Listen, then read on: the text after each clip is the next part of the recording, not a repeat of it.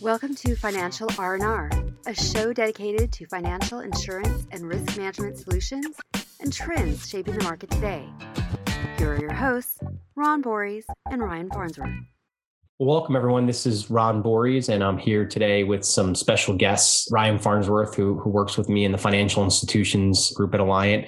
And I also have Brian Dunphy, who leads our management professional solutions team at Alliant, and Steve Chappell, who leads claims and legal. And today we're talking SPACs. Obviously, there's been some changes with regard to some regulatory oversight and some changes with regards to some accounting rules that has certainly impacted the flow that we've seen in particular of SPACs. However, I don't know, Steve, looking at sort of the stats, it's hard to say that things have slowed down at all. We've already seen more SPAC IPOs through the first 6 months of this year than we did in all of 2020, right?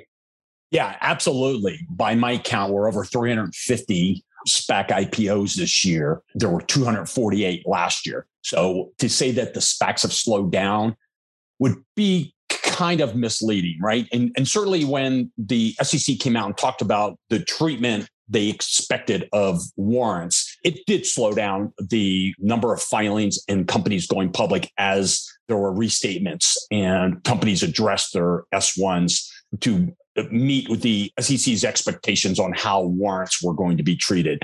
But that being said, right, 369 is a lot. We have, I think there's been 301 IPOs completed so far this year. So it continues to be pretty robust for the year.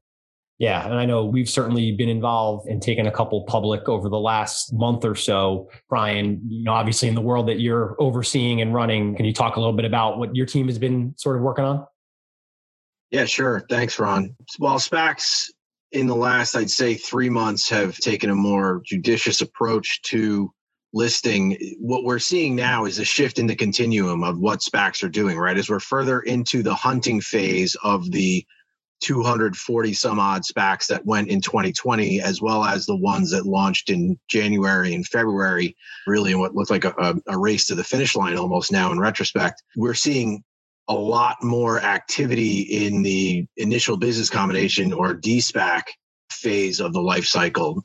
And so there's added strain on the public company D&O market to address those companies being brought into the public markets.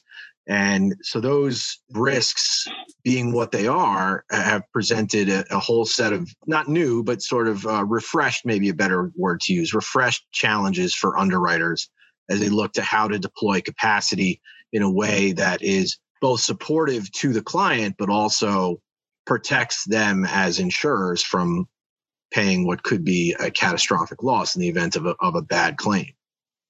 Further to that point, Ryan Farnsworth and I, we recently co-authored a piece for the New York Law Journal on that exact point, Brian, right? This is something that keeps me awake at night. These claims that will come in post a business combination, which we refer to as straddle claims, meaning the claims will come in and the allegations of wrongful conduct will be on both sides of the kind of magic combination date. And that presents some real challenges for the insurance coverage, right? Which will be purchased. This tail coverage will often off the shelf have language which will exclude coverage for claims which have wrongful acts alleged prior to the business combination or after the business combination, leading insureds in a real tough position if they're taking off the shelf language for this tail cover with no coverage, because these claims by their very nature allege wrongful acts on both sides of the transaction.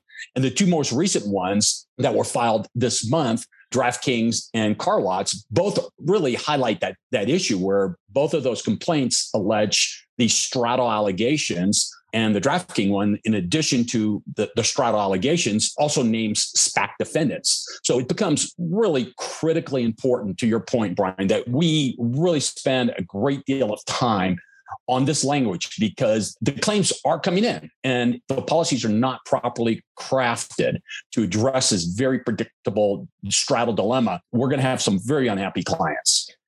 And that's going to make the entire industry look bad. I mean, if the breakneck pace of the IPOs that launched in the last 18 to 24 months, at the cost that they were incurred to launch and the high retentions, if the coverage doesn't work, that's going to be some significant issues for us as an industry. And we have to get it right because we've helped SPACs launch. We've helped firms go through the de-SPAC process. We see that needs a lot of work. And especially as these claims come through with all of the allegations that we fear with that type of language, it needs to be done the right way. It needs to be done the smart way. And hopefully all of us, clients, lawyers, underwriters, and brokers can all understand that it's in everyone's best interest to get it right. Because until the certainty of, or at least as much certainty as possible, comes about what is the expectation for coverage, what is the expectation for the amount of litigation that's going to be brought in the circles of SPACs and de-SPACs in the coming years,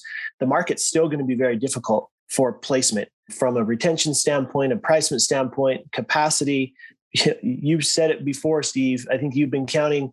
There's over 400 SPACs right now that are searching for an initial business combination. And that brings a lot of other issues, which we can discuss separately. But that's also 400 plus policies that need to speak to each other correctly from the SPAC, private company, and de-SPAC situation when it comes to the policy language.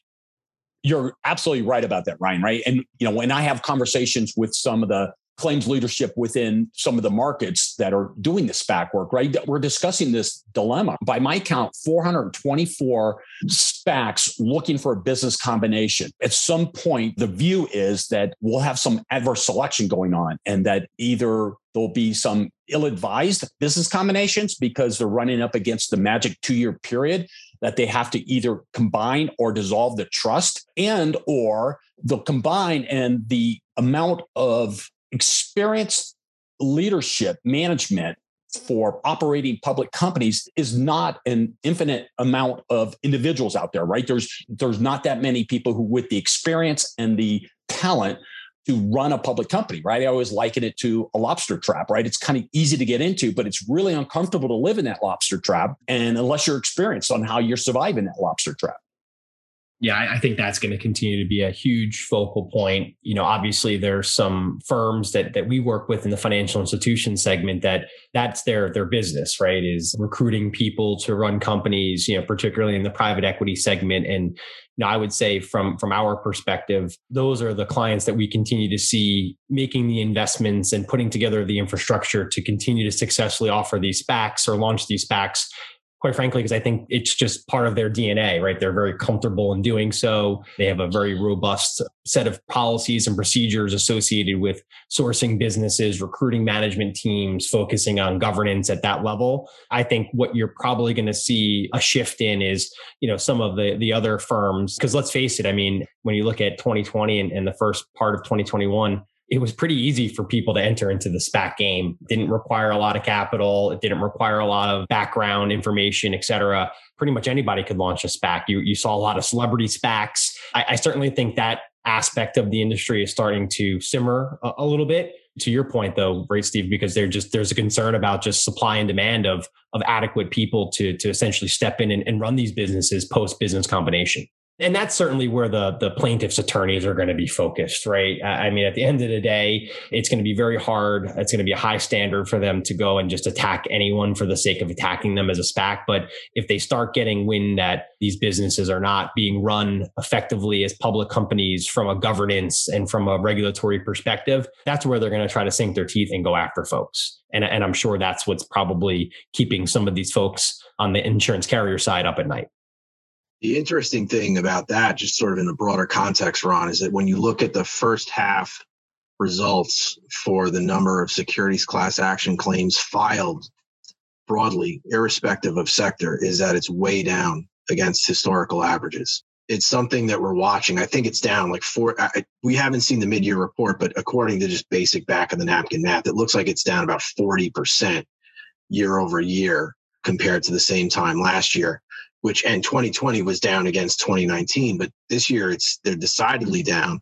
Yet within that, the number of claims, as we were talking about before, against companies that have gone through a de-SPAC transaction makes up a relatively sizable percentage of that overall number.